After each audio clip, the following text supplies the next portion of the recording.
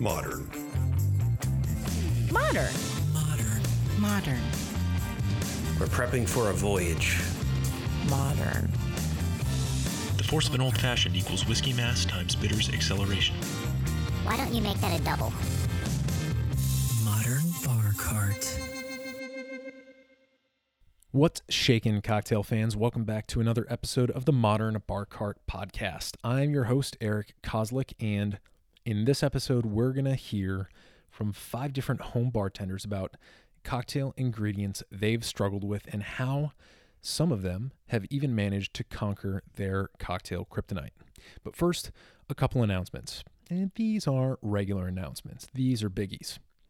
Announcement number 1.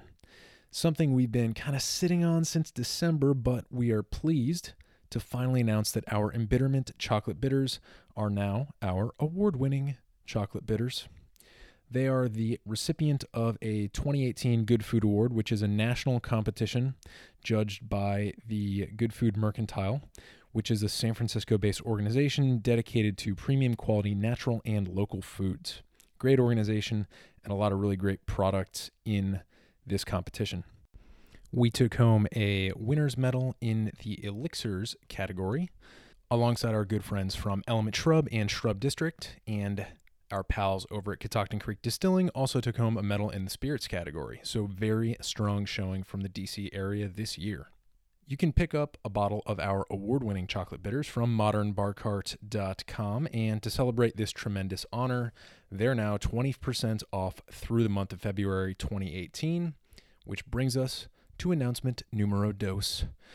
You know, Valentine's Day is approaching rapidly, and personally, I've never been a big fan of selecting Valentine's gifts because it seems like they're all just kind of variations on the same tired box of chocolates.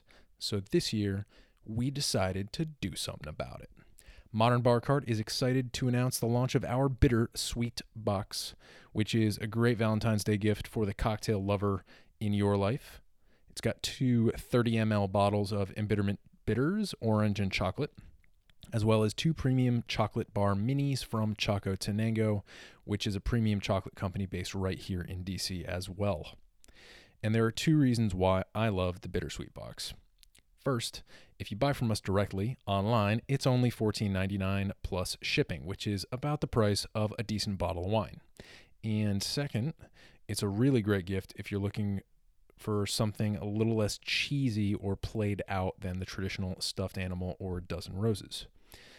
The roses are dead after about a week, but these bitters keep on giving, and the chocolate doesn't hurt either.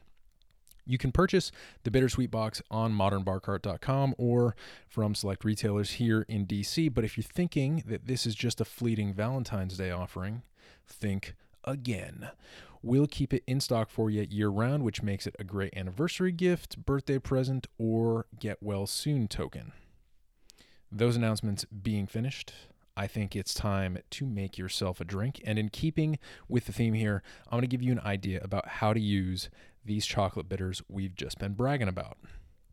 Now, when most people think of chocolate cocktails, the first thing that comes to mind is, for some reason, chocolate martini. And I have no clue why this is. I've never had one. And to be honest, it sounds like a pretty suspect combination. Hey, would you like me to take this gin and put chocolate in it? No. That would be great if you would never do that. But it does beg the question, if not a chocolate martini, how does one use these chocolate bitters? Personally, I find the best way to use chocolate bitters is to make a subtle spin on a classic dark spirit cocktail like a chocolate Manhattan, for example. And making one of these is extremely simple. 2 ounces of rye whiskey, or bourbon if you prefer, then 1 ounce of sweet vermouth, and here I go with something a little brighter, like Dolan or Carpano Antica. They're a little brighter and lighter than some other of the heavier sweet vermouth offerings out there. And then finally, you just add several healthy dashes of Embitterment chocolate bitters. You stir all that up over ice and strain it into a nice, elegant stemmed cocktail glass and finish it off with an expressed orange peel garnish. And it's a beautiful drink, and the chocolate is a warm, subtle presence. Not some TGI Fridays teenage bartender squirting Hershey's chocolate into vodka, which is how chocolate martinis always appear somehow in my nightmares. Now, back to this week's episode. Today, as I mentioned, we'll hear from 5 different home bartenders about the struggles they've had with certain cocktail ingredients. And the metaphor I used to get them to open up about their difficulties was to frame it as kind of a Superman and Kryptonite situation, that one substance that renders him powerless. These are great stories, and I think you'll learn a lot from the way these folks tested themselves against some tricky ingredients. Enjoy. I lived in Japan for 3 years, and yet I can't stand sake. I've seen a lot of cocktails with sake in them where they replace gin or vodka or some other clear spirit, and I just can't stand it. In fact, and then maybe the reason is because when I was living in Japan, my neighbor offered me a sake that he had made in his house, and it had a snake that sort of somehow infused the sake, and it was a sake infused with like a real live snake, and he was very excited to offer it to me because he told me it would sort of boost my libido and make me very strong in bed. And you can't say no. You can't say no. And did you drink it? Yeah, of course. Oh my God. And was that your first experience with sake? Maybe. Oh.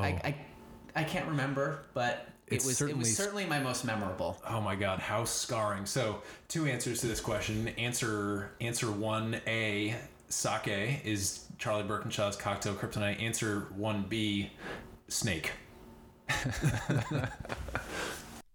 That was Charlie, There's a Snake in My Drink Birkinshaw of Element Shrub, opening up about his aversion to sake, which, I might add, differs from the word snake by only 1 letter. Coincidence? Either way, I think this is a good time for us to go back to our discussion with Professor Dan McCall in episode 7, where we talked about how flavor aversions are formed and why they're so powerful.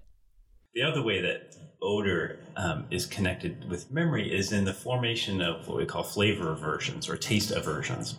These are powerful memories in a way, that are sort of bodily memories of odors that have given us problems before. So, for instance, if you have an experience with, a bad oyster, right, making you sick, people will swear off oysters for the rest of their lives and will be unable to ingest an oyster. And often, in the context of alcohol, people have a bad experience with some particular spirit in their youth and then swear off that flavor for the rest of their lives. It's not uniquely human. It's been extensively studied since the 1950s in rats.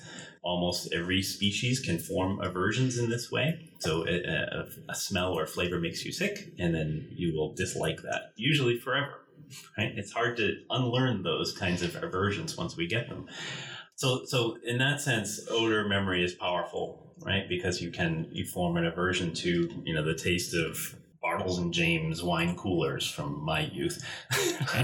And that flavor, or peach, you have a bad experience with a peach flavor, and the experience can last a lifetime. And there is a lot of research on that, even research with humans, where there's an Israeli group that put humans in a chair and spun them around until they were nauseous and gave them flavors before doing that. And they formed an aversion to that flavor that made them ill. Wow. Right? And it's one of the things that's interesting about that is that even though in most of those contexts we know it may not be the flavor that made me sick. So, for instance, you can have dinner and then get sick, but get sick because you get hit with a stomach virus that has nothing to do with what you've eaten.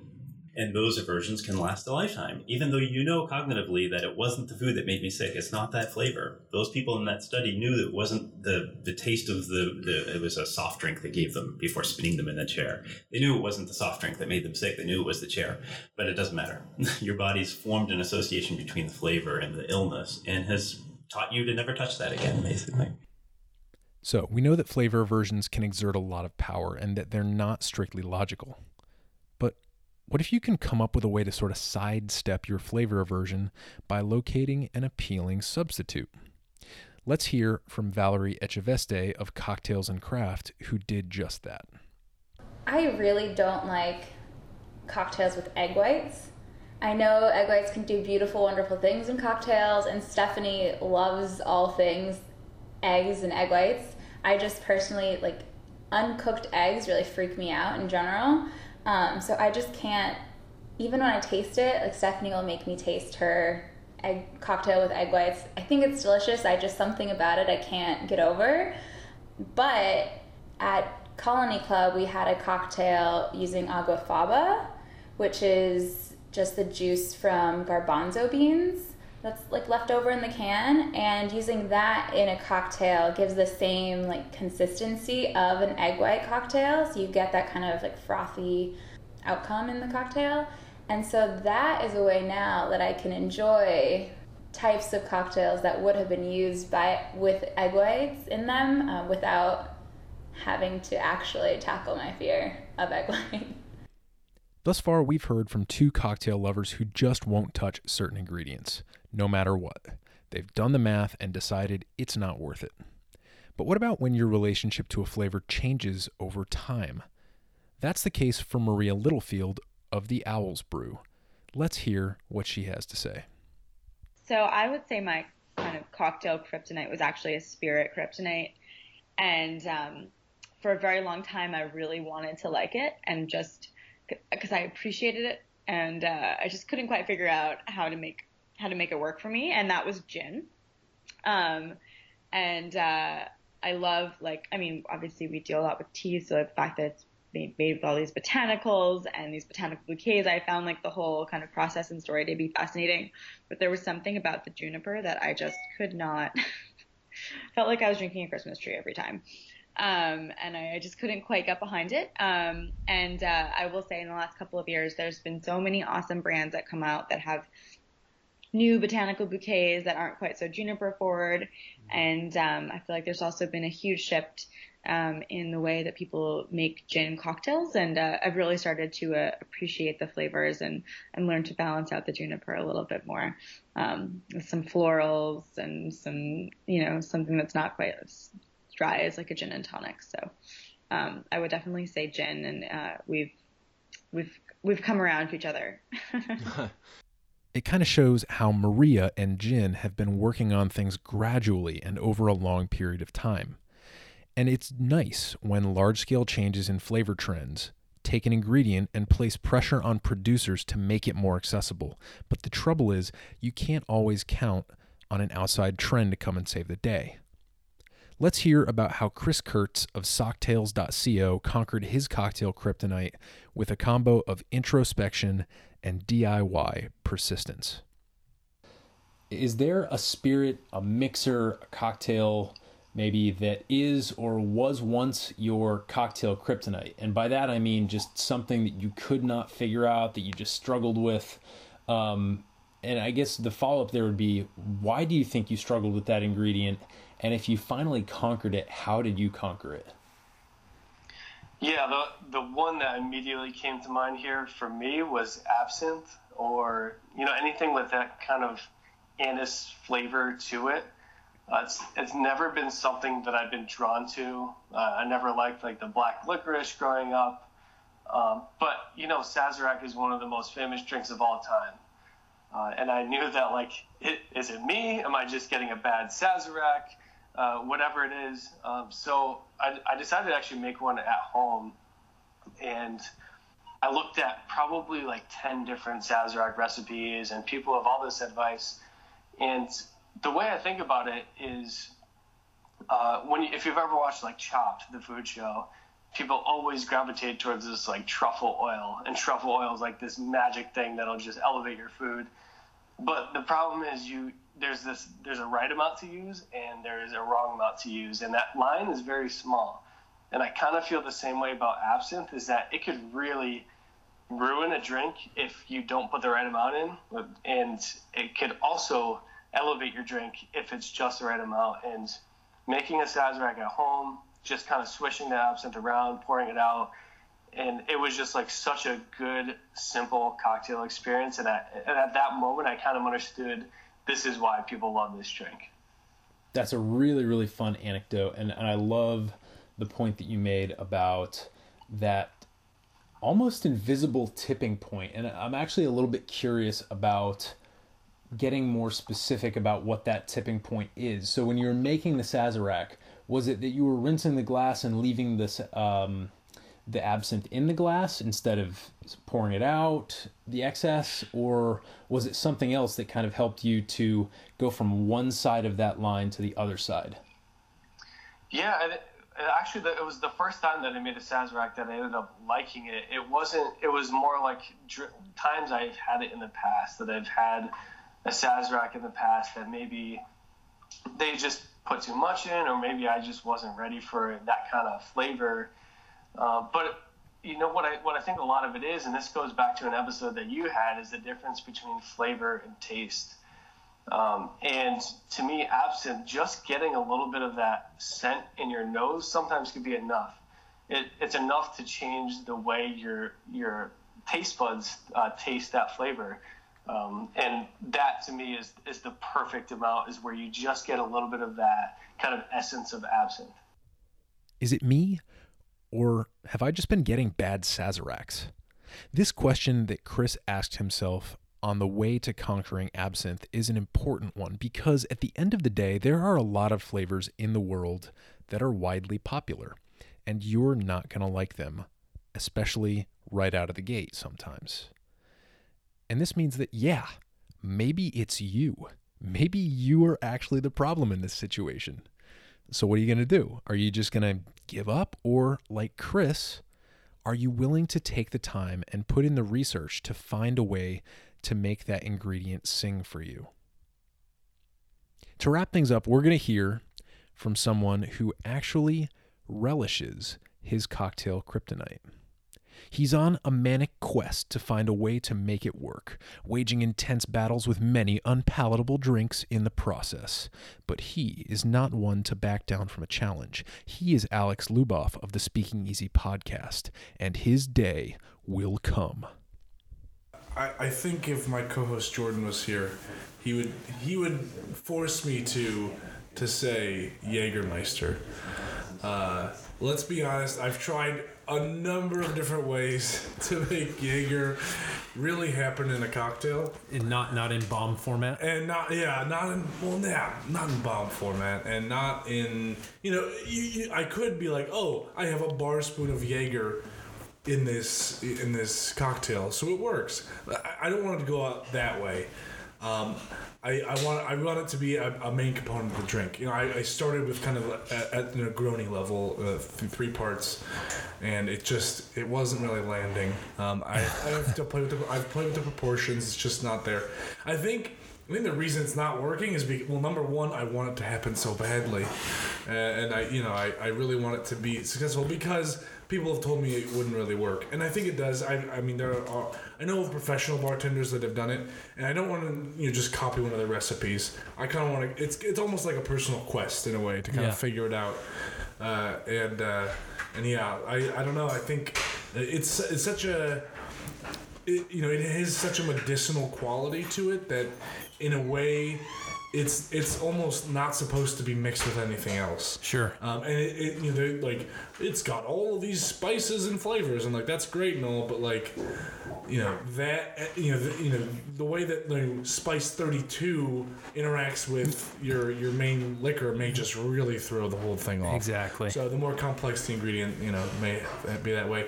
I'm gonna use that as my excuse, but I think it's mostly just because I want it so bad, and I'm just not there yet.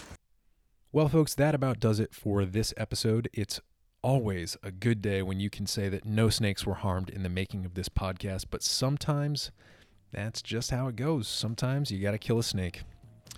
I wish you all the best of luck in conquering your personal cocktail Kryptonite, and if you ever want guidance or ingredient recommendations, please just drop us a note via email or social media. The Modern Bar Cart team is always happy to help. Cheers.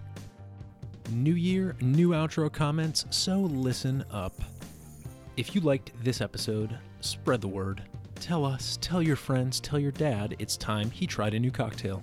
Ask your mom where she put your granddad's cocktail shaker. Start having conversations about cocktails.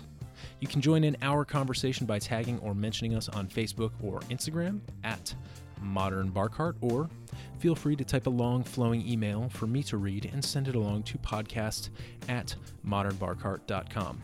We're real people and we actually respond to your comments and your emails. Also, if you want to go ahead and break the fifth wall and actually become a part of the Modern Bar Cart podcast by allowing me to interview you, that email I just mentioned is also where you can go and introduce yourself.